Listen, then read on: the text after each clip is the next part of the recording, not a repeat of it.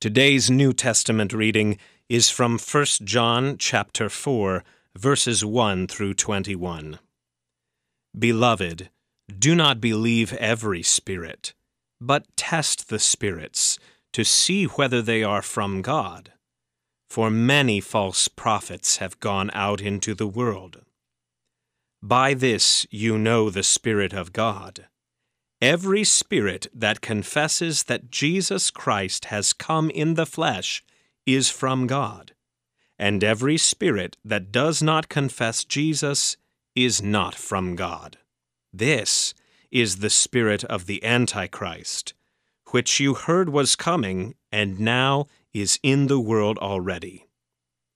Little children, you are from God and have overcome them.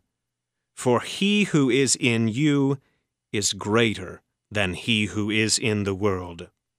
They are from the world, therefore they speak from the world, and the world listens to them. We are from God. Whoever knows God listens to us. Whoever is not from God does not listen to us. By this we know the spirit of truth and the spirit of error. Beloved, let us love one another, for love is from God, and whoever loves has been born of God and knows God. Anyone who does not love does not know God, because God is love.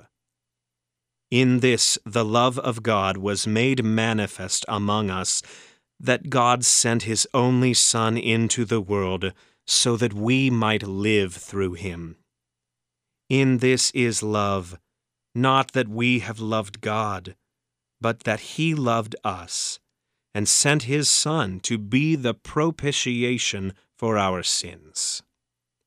Beloved, if God so loved us, we also ought to love one another. No one has ever seen God. If we love one another, God abides in us, and His love is perfected in us. By this we know that we abide in Him and He in us, because He has given us of His Spirit. And we have seen and testify that the Father has sent His Son to be the Savior of the world. Whoever confesses that Jesus is the Son of God, God abides in him, and he in God. So we have come to know and to believe the love that God has for us. God is love, and whoever abides in love abides in God, and God abides in him. By this is His love perfected with us, so that we may have confidence for the day of judgment, because as He is, so also are we in this world. There is no fear in love, but perfect love casts out fear, for fear has to do with punishment, and whoever fears has not been perfected in love. We love because He first loved us. If anyone says, I love God, and hates his brother, he is a liar. For he who does not love his brother whom he has seen cannot love God whom he has not seen. And this commandment we have from Him: whoever loves God must also love his brother. This is the word of the Lord. For today's meditation on God's Word, we welcome the Reverend Dr. Glenn Thomas. Grace, mercy, and peace be unto you from God our Father and from our Lord and Savior Jesus Christ. Amen. The Word of God which engages us is 1 John chapter 4, verse 9. In this the love of God was made manifest among us, that God sent His only Son into the world, so that we might live through Him. Thus far the text. Dear friends in Christ, different people have different ways of demonstrating love for another person. A husband might bring his wife a bouquet of flowers when it's not Valentine's Day or a birthday or any other special occasion, just because he loves her. A mom might put a note into her child's lunchbox reading, "I love you," when she knows her child is going to have a challenging day at school. Children might care for their aging parents, cleaning the house or mowing the grass, things that their aging parents find increasingly difficult or even impossible to do. Different people have different ways of demonstrating love for others. The people John was writing against in our text were former Christians who had now severed themselves from the body of Christ and were teaching, among other things, that you really did not have to show love to others at all. It simply was not important, and no one had to be concerned about it, they taught.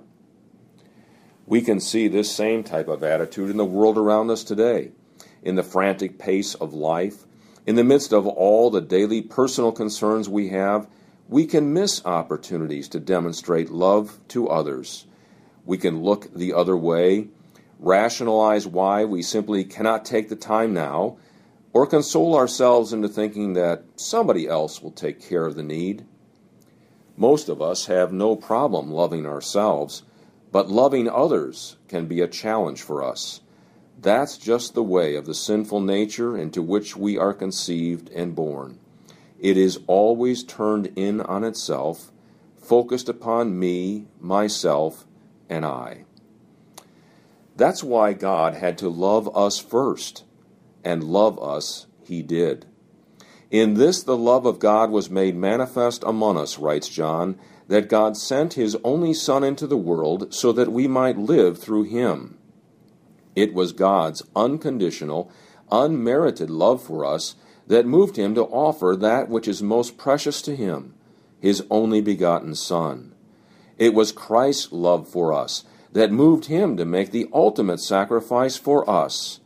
Greater love has no one than this, said Jesus, than that He lay down His life for His friends. And lay down His life He did, so that we might live eternally in the presence of God, with sins forgiven. Love is at the very core of God's being, and we have and continue to be on the receiving end of that love. Beloved, if God so loved us, writes John, we also ought to love one another. And in and through us, God's love is perfected, or we might better translate, reaches its ultimate goal. Freed from the burden and guilt of our own sin, we pray that God will provide us with opportunities to demonstrate love, His love for others. We pray that He will fill our hearts with the desire and the willingness to demonstrate love, His love for others. One of the most insightful observations ever made regarding the early Christian church came from the lips of a man named Aristides, sent by the Roman Emperor Hadrian to investigate Christianity and Christians. After observing them in action, Aristides reported, among other things, "Behold how they love one another." May the same be observed of us, and may God bring about this demonstration of unconditional, self-sacrificial love from us and through us to those we encounter daily. May God so grant it for Jesus' sake. Amen.